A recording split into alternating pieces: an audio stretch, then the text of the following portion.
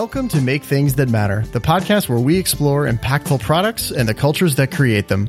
I'm your host, Andrew Scottsko, and if I'm doing my job well, each episode of this show will help you to do meaningful work, make things that make things better, and have a great experience doing it. Today's conversation is with Marty Cagan. If you aren't familiar with his work, Marty is a very influential person in the world of technology. He's basically the godfather of modern tech product management. Before he founded the Silicon Valley Product Group to help others create successful products, Marty was an executive responsible for defining and building products for some of the most successful companies in the world, including Hewlett-Packard, Netscape, and eBay.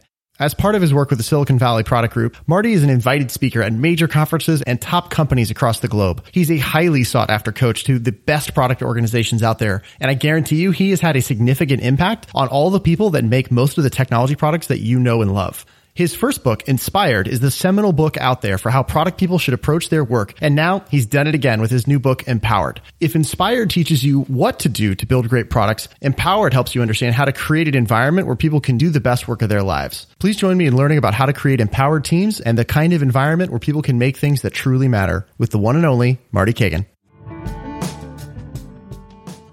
Marty, well, officially, welcome to the show. We're going to talk about some of the big ideas in the book and a whole bunch of other things as it relates to the craft of how do we build impactful products and the cultures that create them. And I think there's probably no better person on the planet that I could have to talk about that question. I am so excited you're here, Marty, and very, very excited for the new book. Thanks very much for inviting me. I think where I want to start is just having you talk a little bit about what I understand to be the core premise of the book, which I found to be you don't have to have unicorn humans to do great work, right? That ordinary people really can create extraordinary things together. Talk to me a little bit about why that needed to be said. There's two ways out there to manage people. And I find that this is right at the heart of the difference between how the best companies seem to work and how most companies seem to work. Of course, the two ways, the classic old way, it's been around forever since the Industrial Revolution, but command and control, where you basically have managers in the sort of stereotypical Dilbert sense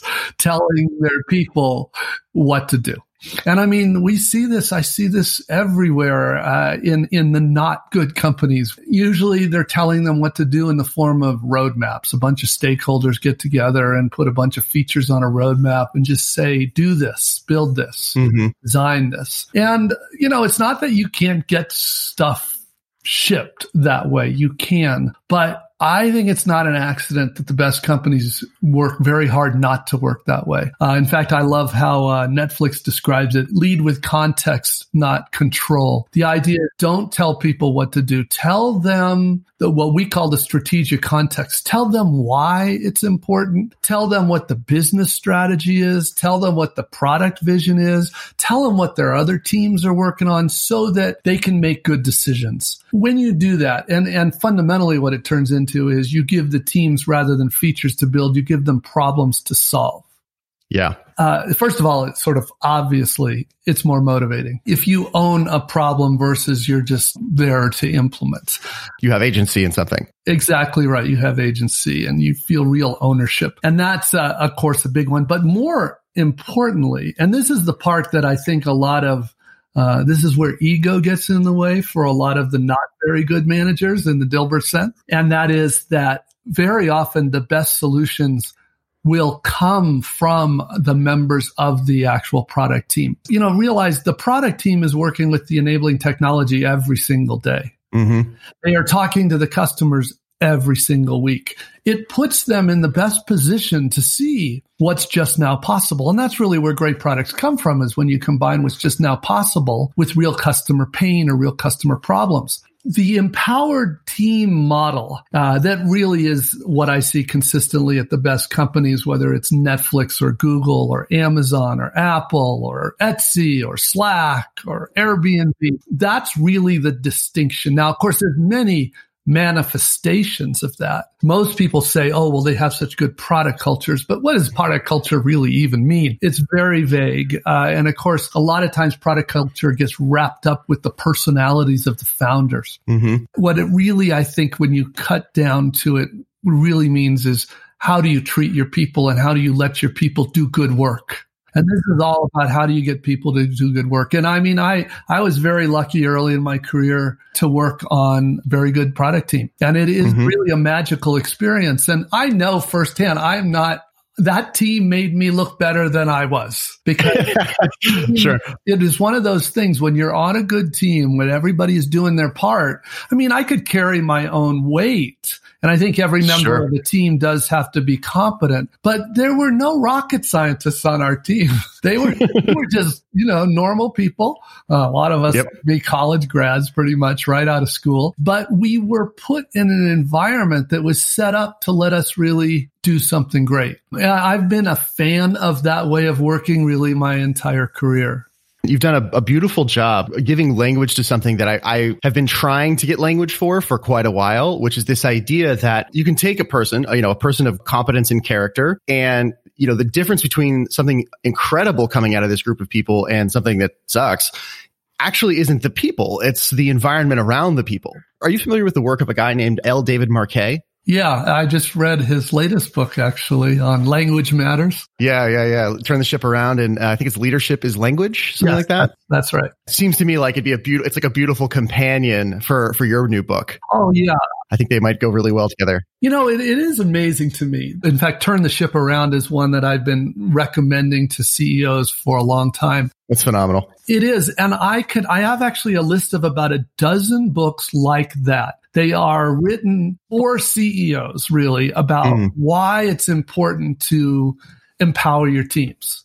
And I've shared these books myself. By the way, I tell people these are really good books. They're motivating, good books. But for whatever reason, they don't seem to move the needle much. Yeah. None of them. I have not seen. I can get CEOs to read them, but then what do? And what I think is really going on is they don't know how to really put that into practice. Mm-hmm. Turn the Ship Around was an attacks nuclear submarine, right? I mean, it's like, okay, very cool, but that's a little different. Yeah. I work in software. What do I do with that? Yeah. And people can relate to the concept. And I do think that's valuable. So I do encourage leaders to read this, but it doesn't really tell them how. By the way, I do believe it's probably different in a special forces operation versus a software team versus whatever. But my world, of course, is tech-powered product teams. And so I wanted to write about, how do you really do that? If you've got a CEO that now has religion, they get that. One of those books really clicked with them. How can we give them the tools to really set up a company so they can work like this? I want to go into some specific questions I had about different parts of the book and different ideas in there. We're going to talk a lot in this conversation about the environment, how you lead and create and foster an environment where people can come in and do the best work of their lives together. And there's so many things that go into that. And you cover, you have major sections in the book, whether it's staffing or team topology or strategy. And, there's a number of these. In the staffing section of the book, you talk a little bit about why, quote unquote, cultural fit is not a, let's say, useful screen when hiring. And I was hoping you could talk a little bit about that, because I hear that term a lot. And I also agree that it's not actually what we want, but I think it needs a little bit of unpacking. Yeah, it does. And of course, I would argue this doesn't come from a bad place. I mean, it's not like people have bad intentions when they say cultural fit. I sort of came to this realization just by so many companies that I work with. To be honest, they're so homogenous. They basically, so many companies in tech. I think this is, I'm not trying to say it's not a problem all over the world, but in tech, so many companies are so homogenous, and some of them are really extreme. Literally, they only want to hire from 2 or 3 universities. They only want to hire if you have a very specific degree. And even in their interview process, they are testing for whether or not you would solve the problem the same way they do. And I'm like, what are you doing? So realize, of course, first of all, that any chance of diversity is like almost nil. Out. Right? Yeah, it's not happening. Gone.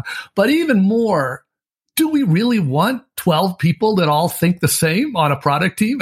Is that like a good thing? That's not a good thing. Is that helping? No, it's not helping. And so I'm like, where does that come from? Well, we have this cultural fit thing. And I've been in those discussions where you talk about, well, why don't we want to make this person an offer? Well, I don't think they're a cultural fit. They're like, and it's like, well, I'm not sure this is helping. And what I really think is that, first of all, that whole idea of culture is too vague. And I'm guilty of this too, because for a long time I talk and preach about product culture, but it is also true. And you know what really made me come to terms with this is somebody called me out on this, because I have, if you've been inside Apple, Amazon, and Google, as I have, all three of those companies, they all have very different cultures. Oh, yeah. Pretty much extreme, but they're all pretty great at product. So culture does not capture it. Just doesn't capture it. And sometimes we say product culture, but I just started realizing culture is not really a useful filter on here. What I do think is true across all those companies is the way they empower their teams. They hire smart people and let them do their job. That is more important to me. And so, and I also, that we have plenty of evidence today, both academic, but also in my world, just empirical. The best teams have diverse perspectives on the teams. Mm-hmm. And that's one of the advantages I think Silicon Valley always has had, is that it's not unusual to have a Russian on the team, an Indian on the team, a Chinese national on the team. Because of that, we are sort of built in some level of diverse education, some level of diverse life experiences, not as much as we want. Because it turns out there's a lot more kinds of diversity that really do bring great perspectives. So my favorite teams today are just the opposite of everybody the same. They are like everybody's different. In fact, when I interviewed today, I'm looking for why are you different?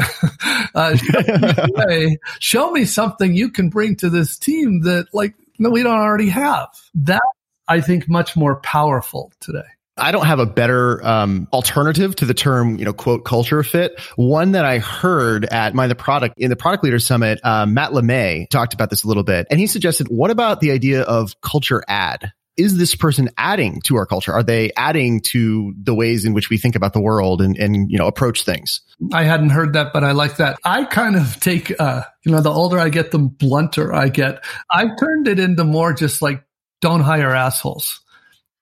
So that's really what we really care about more than anything. Mm-hmm. As long as they're not toxic to the to the organization, that's the only filter I really care about. Yeah. And honestly, I care more about that over time than I used to.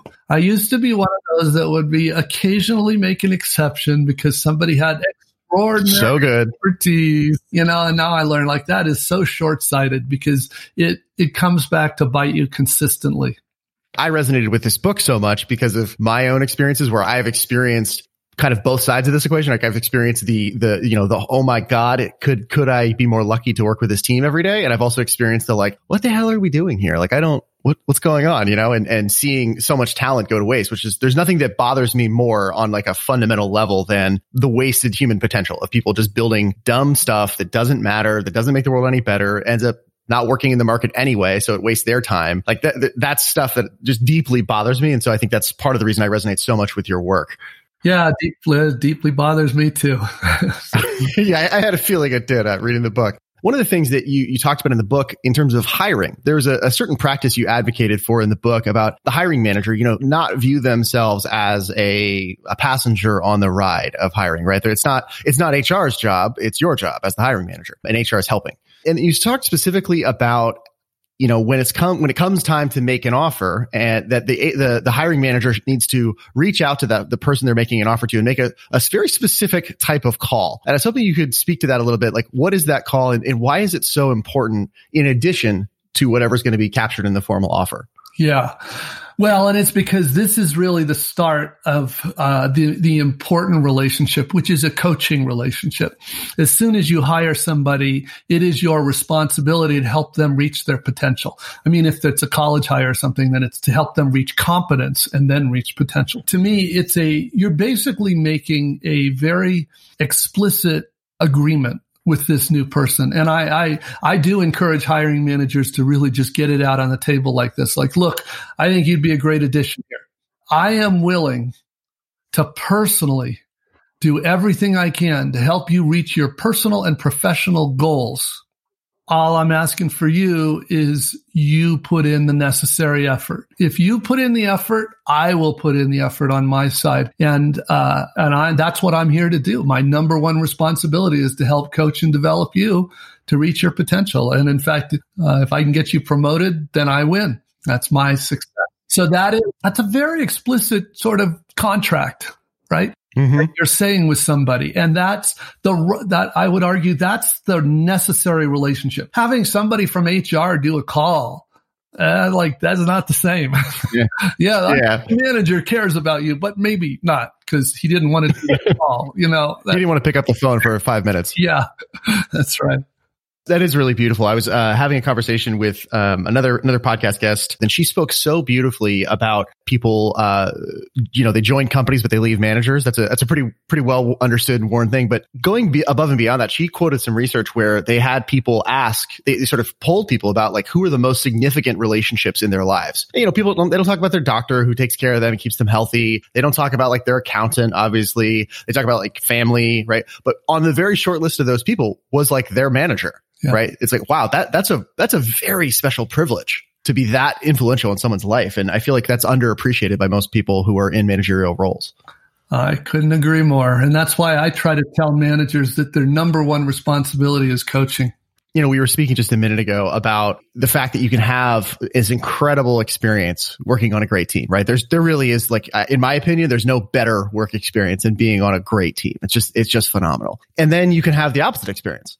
And one of the things that I've learned over the course of doing this podcast from people with much more experience than I is that a very common regret of people going through job searches, hiring processes is that they get really excited about something, right? They get excited about the company, about the team, all the stuff. And then it turns out that was a bit of a mirage. It isn't actually the way they thought it was. Like what they bought, what they got is not what they were sold. Let's put it that way. Yeah. For someone who's on the outside of a company, right? So someone who's interviewing, looking for their role in whatever level of a product team, as a PM, as an APM, whatever.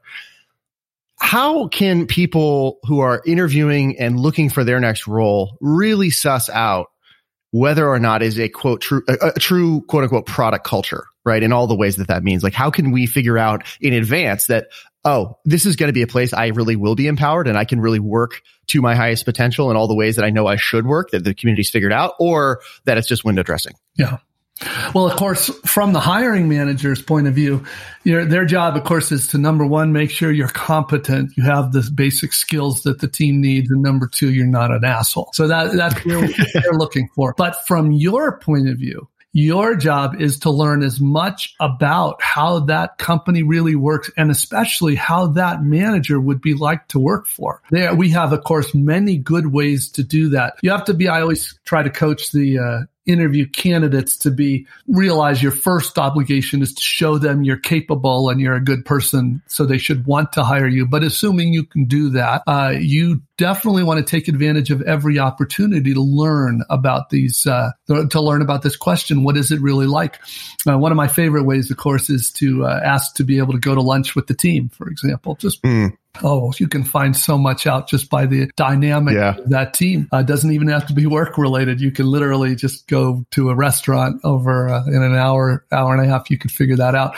I also would ask people that you talk to what it's like to work for that manager in the interview team. What's it like? How do you get coaching? How often do you get coaching? What kind of coaching is it? How do you make decisions here? How does work get assigned to our teams? People tell us things like, if it's a feature team, is it a empowered product team? You could ask, how is success measured here? What is it like? How do you handle hard product decisions? Can you tell me about your last hard product decision and how you guys dealt with it? These are all totally innocent questions, right? They are not accusatory or anything like that. They're just like, tell me the things I should know.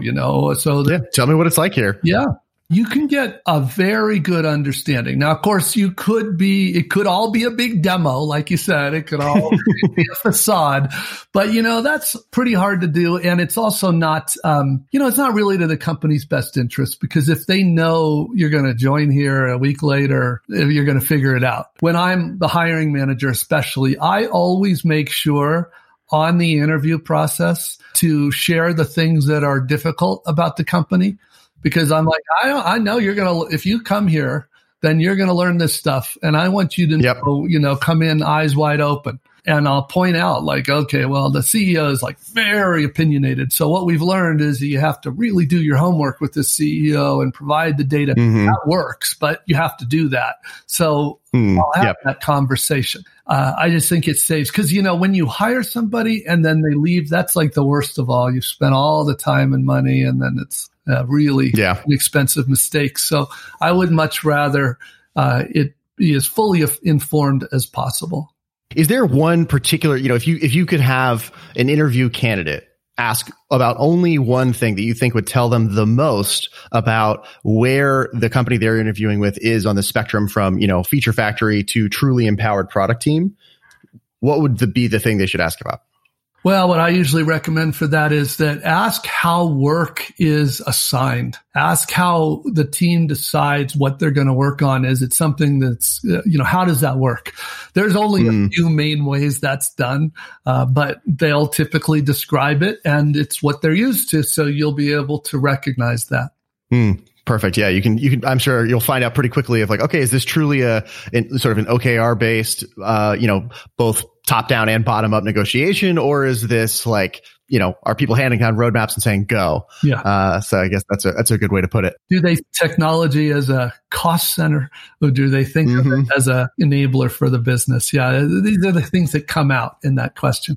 It seems like a lot of the issues that we see really do germinate from either the seed of bad leadership or the absence of leadership, frankly. Probably more often the absence than actual negative, toxic leadership. In the book, you talked about the company's view of the role of technology as one of these root causes. And I was curious, what are the other big ones that really at the base underneath everything are driving all of the problems that we see?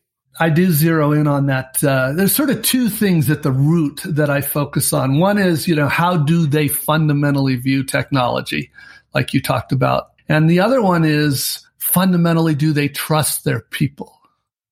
Trust. And trust is trite at this point. People, it's a major thing, but you hear it all the time, but it really is true. In an empowered product organization, it's predicated on trust in every direction, right? The members of a product team trust each other. Like I trust my designer, I trust my engineers, and we also trust our leaders to provide us the context, but then we're trusting that they will let us figure out the best way to solve problems. They are trusting that we will make good decisions. We will keep the interests of the company and of the customers foremost. They're trusting. There's a lot of trust that is go around. And when that trust is not there, for whatever reason, it's never been there, it was lost for whatever reason, it's really hard for the company to do anything but command and control. You have a specific section in the book where you sort of call out the agency model. And I'm curious, is there any saving the agency model if people really want to work in an empowered way? And just to be clear, because we also talked about sense of agency, which is more of a sense of ownership in your work. Yes. The agency model in the book was referring to literally where, I actually talked in the book about two things. Real agencies, like, can you be a successful company if you decide to hire Accenture for all your development? That's an agency model. And no, I don't think you can. That is a true mercenary model. And it's nothing wrong with Accenture. They've got a beautiful business, but tech product companies are really not their business because of this. They do much better on custom solutions. And then I also talked about where companies unintentionally often set up like an agency inside their own company. Like classic example of that is a design group that doesn't believe that the designer should be in the room where it happens with the product manager, with the engineers. So they just want to be in their own little agency, and they just tell people to tell us what you need and we'll provide you your design. The internal agency model. And it's really a shame because fundamentally what it comes from, I argue, is not understanding the real power of design. Because if you really do, you don't want your designers to be brought in way too late, which is what happens in that model after bad decisions have already been made. Yeah, companies do that. I understand also, some of the human motivations for that. If you're a design leader and you want all your designers together and you want to just sort of circle the wagons, if you will. It's just going to shape everything they do, probably for the worse, frankly. Oh, yeah. I want to talk a little bit now about sort of the structure of a product organization, right? So, you talk about team topology a lot in the book. And I think I want to start with clarifying something that I think is likely often confused when people come to you about this. And I was hoping you could talk to me a bit about the difference between autonomous teams and empowered teams. Sure. Well, they're related for sure. But autonomy refers to your product team, how much of the skills and the code that you need to change is within your control. In 100% autonomous team, which to be fair is really only found in the smallest of startups. Yeah, that doesn't happen at any sort of size. No, but it's a theoretical thing. In theory, an 100% autonomous team would be able to make any change they wanted without depending on anybody else. And of course, that's almost never the case, especially at scale. And it doesn't have to be. But however, we do want to maximize our autonomy. Empowered refers to whether or not we get to figure out the best solutions to the problems we're asked to solve. So you can see they're related. In an ideal world, we'd be empowered and autonomous. Mostly what we are empowered and we're mostly autonomous. In other words, it's not unusual that we have a dependency on a platform team that has to make a change, and maybe that platform team has a dependency on AWS. We kind of all have to live with these. Dependencies are never good. they're always sort of, we want to minimize them, but a lot of times they make a ton of sense. So for example, I think it's absolutely a smart dependency for companies to build on something like AWS or Google Cloud or Microsoft Azure. They should accept that dependency. It's a great deal for them. They're getting more than they're giving up. Similarly, for a medium or large size company, the company is almost certainly going to do better if they introduce explicit dependencies on platform or common service teams. That's an acknowledged dependency, but they do it in the name of a lot better results holistically overall. It lets the teams that now have that dependency on the platform team not have to worry. They can treat that platform team like a black box, just like we treat AWS as a black box. We don't have to know all the details. And it lets us focus more on the experience level on the customer and on the real innovation we're here to do, which is not reinvent the wheel. One thing that surprised me a little bit was this idea that actually the product vision is what drives the team topology and the structure. And A, why is that? And B, in practice, how does somebody actually do this? If once you spend the time to come up with a compelling and true product vision about a feature you want to build, how do you translate that into reality of saying, okay, if we're building that, then the teams have to look like this? Yeah. Well, that is a big question. So let's talk about it. I mean, you'll see this is a very big a major topic. We're really getting to what's the real role of leadership and what does it mean to have strategic context.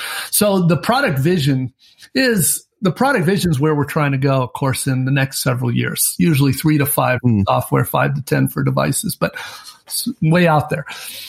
Now, there are several things that derive from that product vision. One of the most important ones for everybody on a product team is actually the architecture. The architecture derives from the vision. If you don't have, in fact, a product vision and your company tries to redo your architecture, you will probably waste literally millions of dollars. And that's not the fault. You'll replatform again and again. That's right. It's not your engineer's fault. That's the lack of a product vision's fault.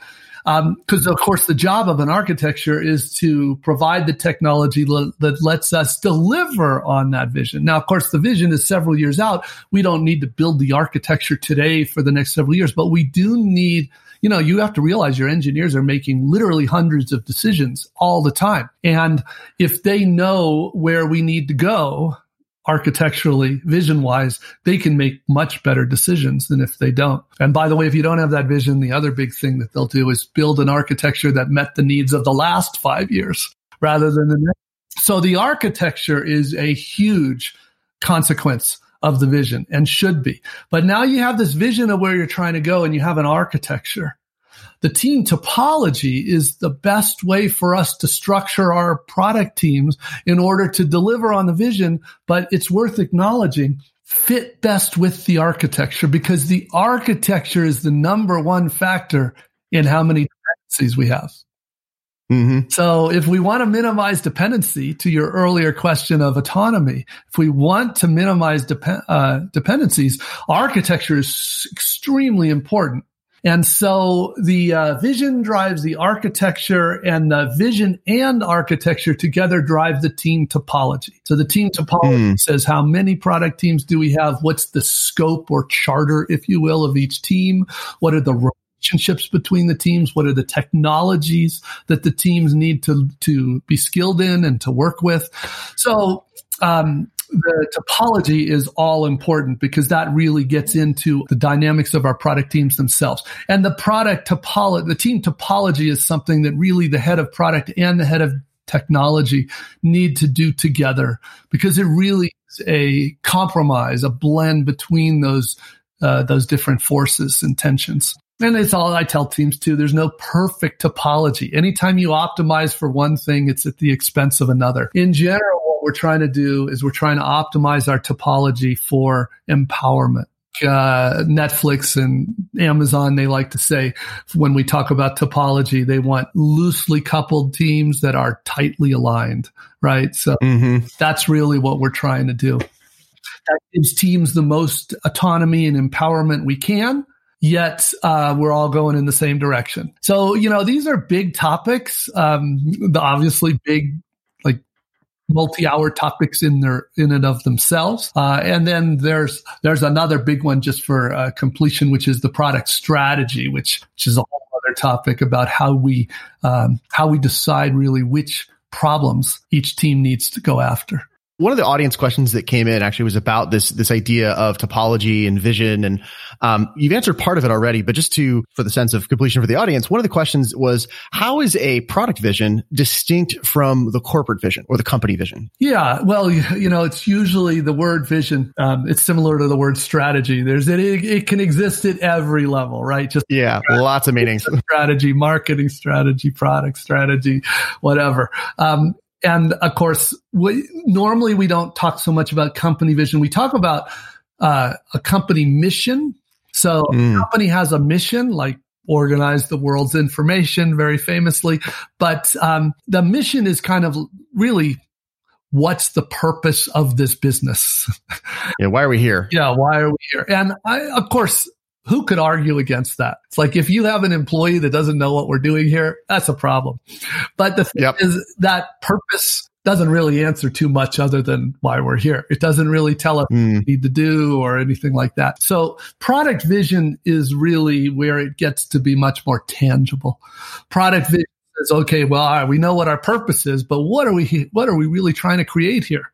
What are we trying to build over the next several years? And one of the reasons product vision is so critical is when you have many product teams. This is such an easier problem in a true early stage startup where one company equals one product team. Everybody knows what we're doing, and there's only 9 of us, so it's not that hard to be totally on board. But let's say you've got 25 product teams, mid-sized company. You want to make sure that all 25 product teams know what the common goal is. What are we trying to achieve together? And they also know how their work fits into that greater whole. That's why in a lot of companies, they'll refer to the product vision as their North Star. So everybody can see where we're heading and they can see how their work contributes to that. But that's the difference, really. Product vision is much more tangible. It's I've never seen a useful product vision come out of something like a canvas or a, fill in the blank.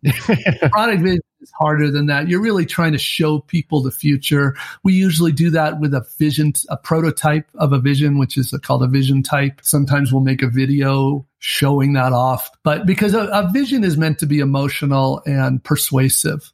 So it really is meant to show you why we're going to do all this work, how it's going to make the lives of our customers better.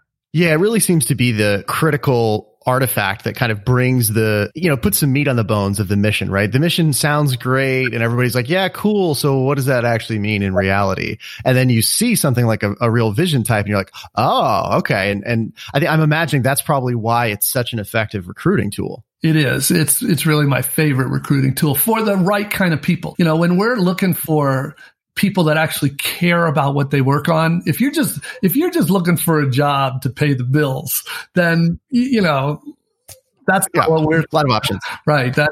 But if you're looking for something because you really want to make a difference in the world, even in a little way, you know, you want to work on something meaningful. That vision is like, that's what you're interested in. By the way, you asked earlier too, what are good ways to find if it's the right kind of company? And, you know, saying, can you describe your product vision? You know, they should have a great answer to that. And you should see their eyes light up. Now we're talking about something cool. And hopefully even whoever recruited you is already kind of started to sell you on the vision, but still you want to understand. That's a really, really important one that I think gets overlooked a lot because it's almost like the whole vision thing's been done so poorly that most people just don't even believe anymore that it's like it could be real. Yeah, I think. Well, you know, it's unfortunate, but most people, when you say vision, they think you mean a mission statement. And there are these things, these sort of fill in the blank canvases that few words, and I've never seen those inspire anybody ever. So they're talking a different thing. They also usually make the mistake of doing that on a team by team basis, which really misses the point. They just completely miss the memo of how powerful these things are. But, you know, because of that, a lot of people are, you know, uninspired by their company vision. And so I really do think this is a critical thing for the leaders to correct. Let's talk now about kind of how we bring that vision to life. So product strategy, which I first heard, I think actually I got this definition from you when I took your workshop, however many years ago that was, that at least at the time, I think you said product strategy was sort of the sequence of product market fits we would pursue en route to fulfilling that product vision. And sort of now you're kind of giving a little bit more abstract of a definition of, you know, it's basically how do we choose what problems we're going to solve? In Empowered, I go into much more detail on product strategy. You know, the backstory there, what really happened was up until I wrote Empowered, I felt like product strategy was one of those things I had to talk face to face with the company about.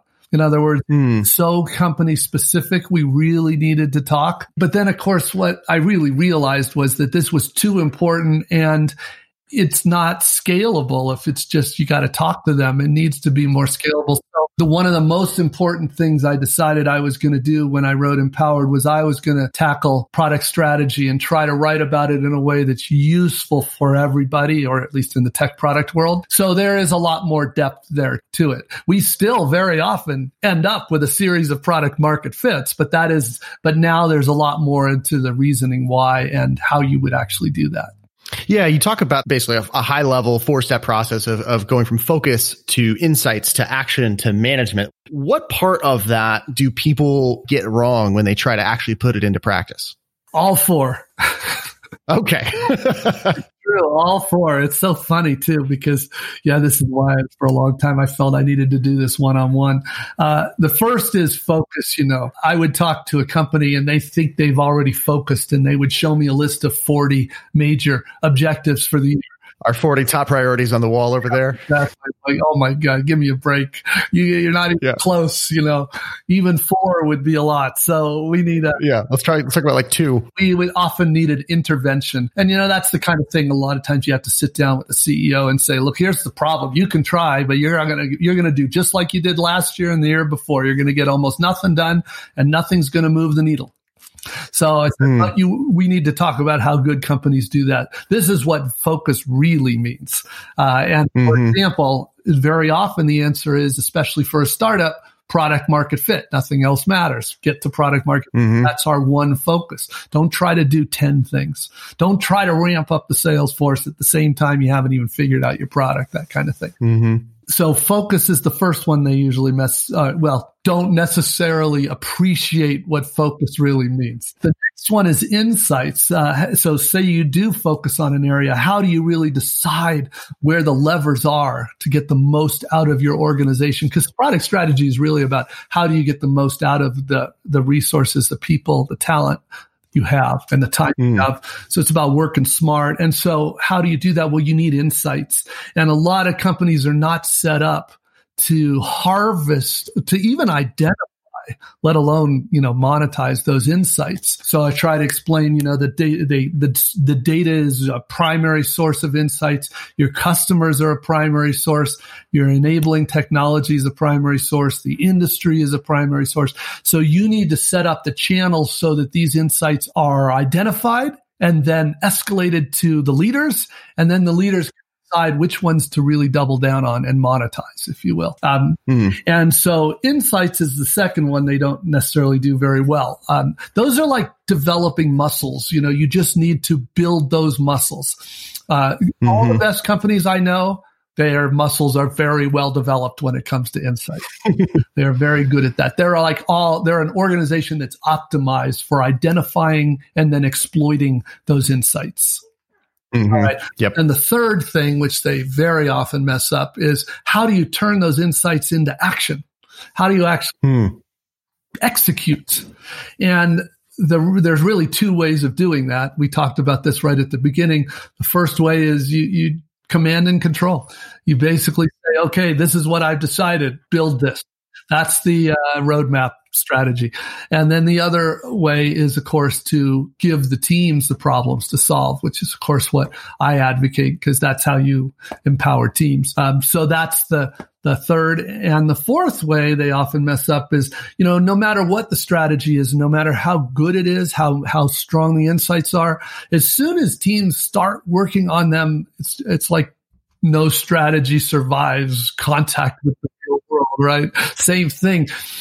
Because things will happen, like teams will identify dependencies they didn't realize existed. They'll realize they need some technology. They realize there's a staffing, we're missing a skill on the team. And so the good management it's sometimes called servant-based leadership, right? They are there to help remove the obstacles, to smooth the path for the teams.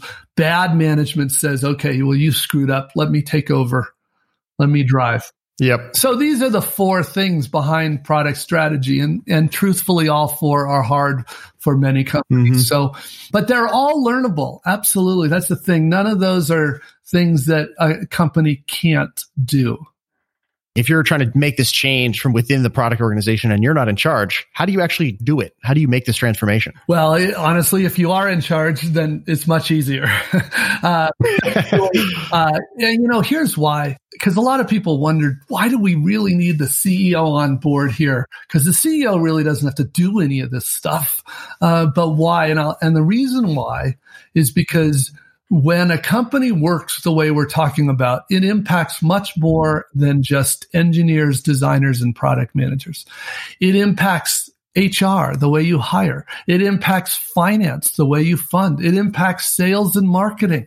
It really does impact everything in a company. And that's where you need the air cover of a CEO to really, hopefully, because they understand, either because the old way hasn't worked, either because there's a new threat now, Amazon's coming after them as a business for whatever reason. But it is much easier when you are in control. If you're not in control, and I have this conversation with a lot of teams, they're like, oh my gosh, a company doesn't work. They don't even seem to get any of this. And what can I do? I mean, a lot of times they're like, should I just quit and go to a company that cares about products, cares about customers? And I'm like, well, before you quit, it's worth trying this out. And I did write a new book to try to, so giving the book to leaders, I am hoping will help. But, you can't make them read the book or anything like that. So what you can do, though, is go to the leaders and say, hey, one of the things I learned is that the way we work is not how Amazon works. It's not how Netflix works. And maybe what we could do is do an experiment. What would you think of letting our team or a couple teams work this other way for a quarter or two? And let's see if we can get some of the benefits they have.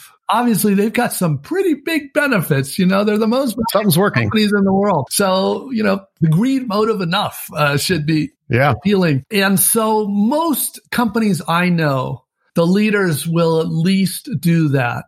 They'll at least say, okay, we'll do an experiment. But if it doesn't work, we're going back to what we know, something like that. But, that's not bad. And a number of companies that have transformed really have started that way, where somebody felt like it's worth trying and some decided it was worth letting them try.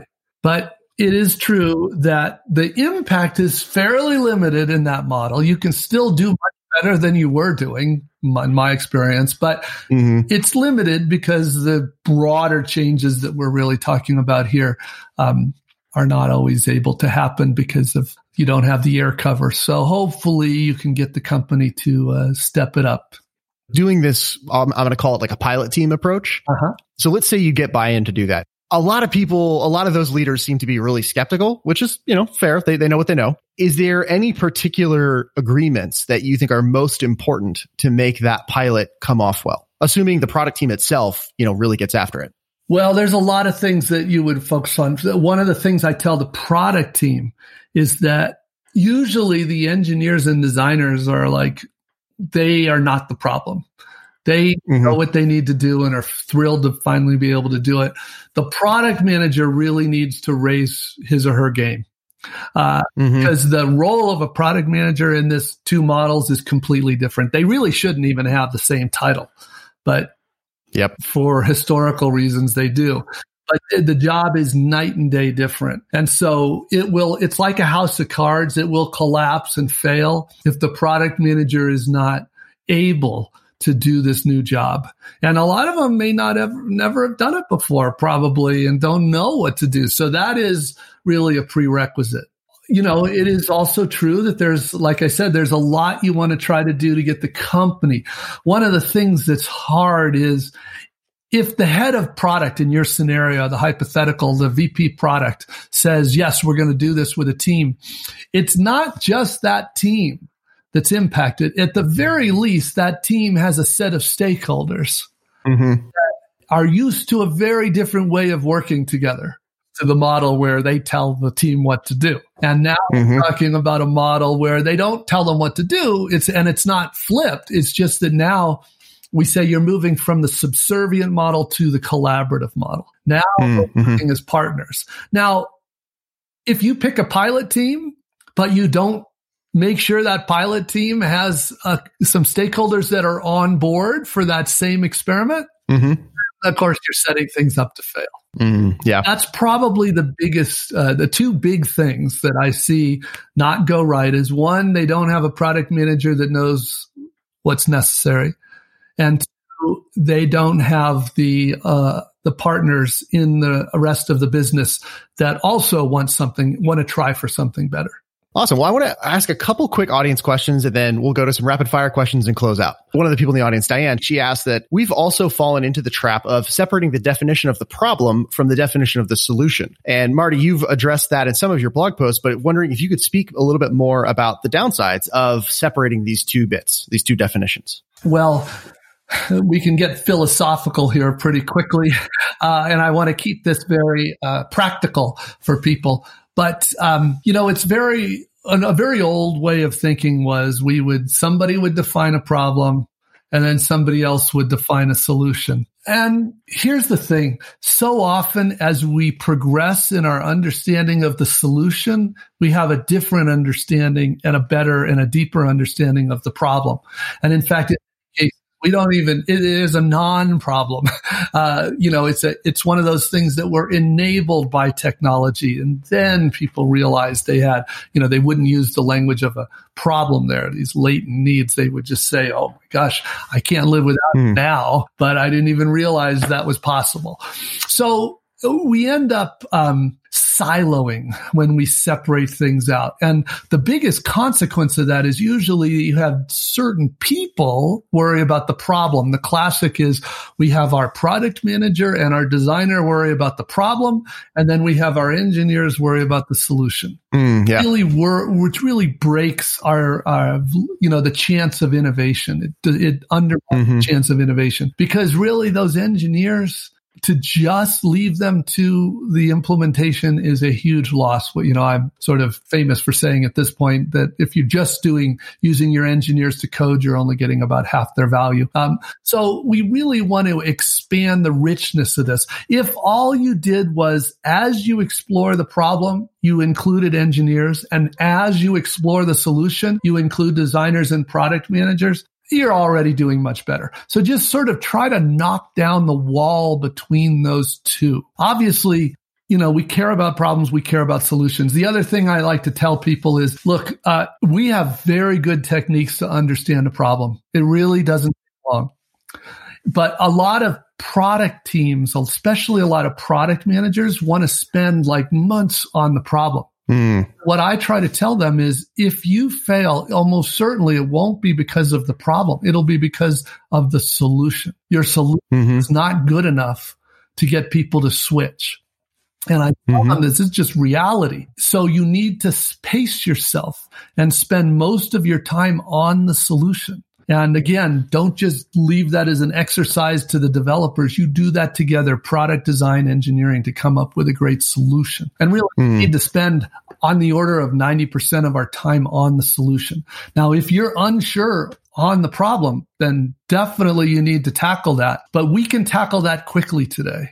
Cool. And then one more. This is from Steven, who is a senior PM. He says, I believe that user research is vital to the success of our products, and our organization has definitely benefited from interviews, listening to prospects, and customer calls. He's finding that when push comes to shove, there's always something needed more urgently. And so his question is, how would you advise someone who's frankly having a hard time really keeping user research and that close customer contact as, on priority with all these other things competing for their time? It's a good question. It's a little nuanced, but it's important. So this is going to take me a minute here. Go for it.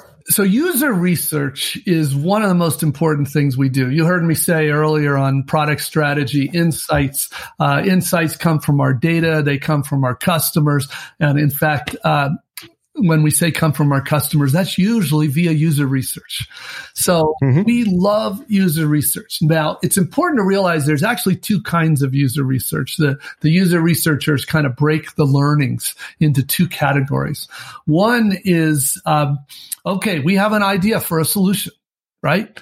We need to see if this solution works. User research helps us understand, does it work? And most often when it doesn't, they help us understand why. That's called evaluative research. They are evaluating how well this solution worked to help our customers with their problem. That is the most common user research we do. We do it on, this is when I tell teams that you need to be testing your ideas with actual users and customers no less than 3-hour-long sessions a week. That's what I'm referring to. The reason you need that is because you need to be able to explain. The data doesn't tell us, it tells us our solution is not working. It doesn't tell us why. The research helps us figure out why so we can fix it, right? So that's what we really want to do is fix it. That's the most common kind of user research. That's the stuff that's happening all the time. Now, there's another kind of user research, which I love. That's called generative user research. This is where, oh my gosh, maybe this isn't even their most important problem. Maybe they have a much bigger problem that we're not even looking at. Now, that's an insight that comes from generative user research. Now, here's the thing. This is where the nuance comes in. From the leader's point of view, they have given the team a problem to solve. So what they really want us to do is solve that problem. If we come back to them, say, we don't really want to work on that problem. We want to work on this problem instead. Like, well, that's not the deal, guys. That's not how empowerment is supposed to work. That would just be, from their point of view, anarchy, right? You just work on, do whatever you want to do. And, we'll end up going in 55 different directions. Now, that doesn't mean they don't want to know that insight. They do. The good ones, especially, they do want them. But they want you to understand that your primary job is to solve that problem. That's mostly evaluative user research. As you do that, though, you will occasionally get an insight through that is really powerful. And it is the job we try to train our designers and our product managers when they spot these insights to immediately escalate them to their manager. And in fact, very often those insights, first of all, they might apply to other teams right now. So the managers can spend, but they also might impact the product strategy for the next quarter because it's a powerful insight. Occasionally the insight is so profound that it actually changes the course of the company. A whole different thing. That's called a vision pivot. That's another discussion. But we love these insights. I always have to coach the user researchers on understanding because a lot of them think their job is like 90% generative. It's 90% go out and figure out the problems. Like, no, you know what? We kind of know these are the problems we need to solve in order to deliver on our business strategy and our product vision. So it's not really about that. It's about coming up with good solutions that really work for our customers. That kind of user research is the most tangible, frequent every week. And doesn't mean we're not interested in generative. And once in a while, we may pursue a much more open-ended set of research to inspire more and more ideas, especially if you're looking for a major new product vision or product strategy.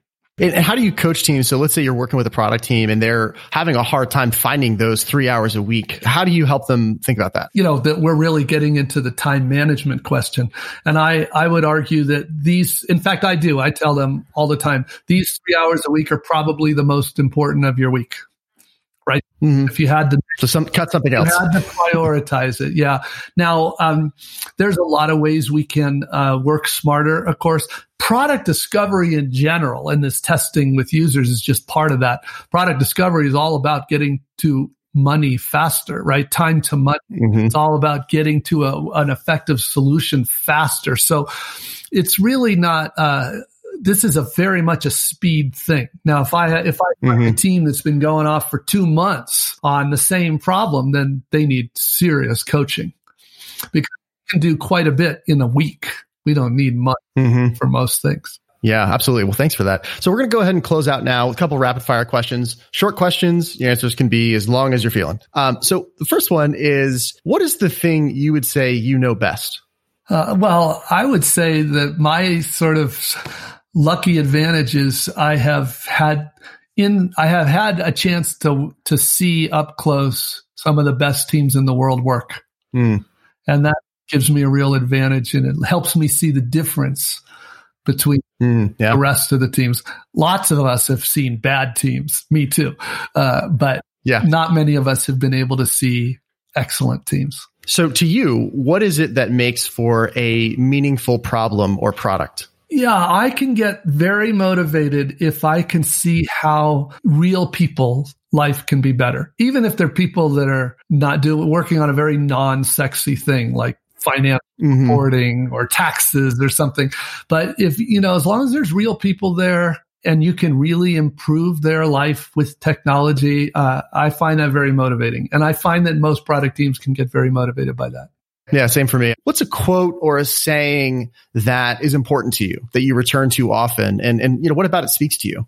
One of my favorite quotes, and actually it was if you had to pick one quote that inspired the whole book, Empowered, it would be this quote by Bill Campbell, who was known as the coach of Silicon Valley, which was, the job of leadership is to provide an environment where I'm misquoting him right now, but provide an environment where ordinary people can do extraordinary work. I'm paraphrasing him there, but that's really what he's arguing. And I found it amazing that he was literally the guy that coached Larry and Sergey at early Google and Steve Jobs at early Apple and Bezos at early Amazon. And and all of those leaders seem to really live that. And then I guess just in wrapping up here, when you think about it, if you could have the person listening to this right now, if there was a question you would have them start to ask themselves and reflect on regularly, what would you have them ask themselves?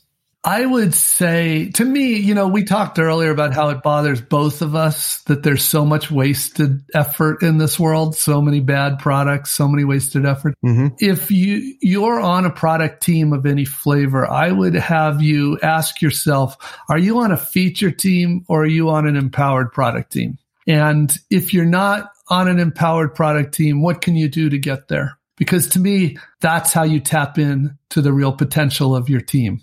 Marty, so first of all, thanks so much for being here. Thank you for your work in the book. Please keep up the great work you're doing. What would you like to leave the listener with? Well, I definitely hope this was useful. I felt like you asked a lot of great topics and not minor topics either, not easy topics. These were hard topics for sure.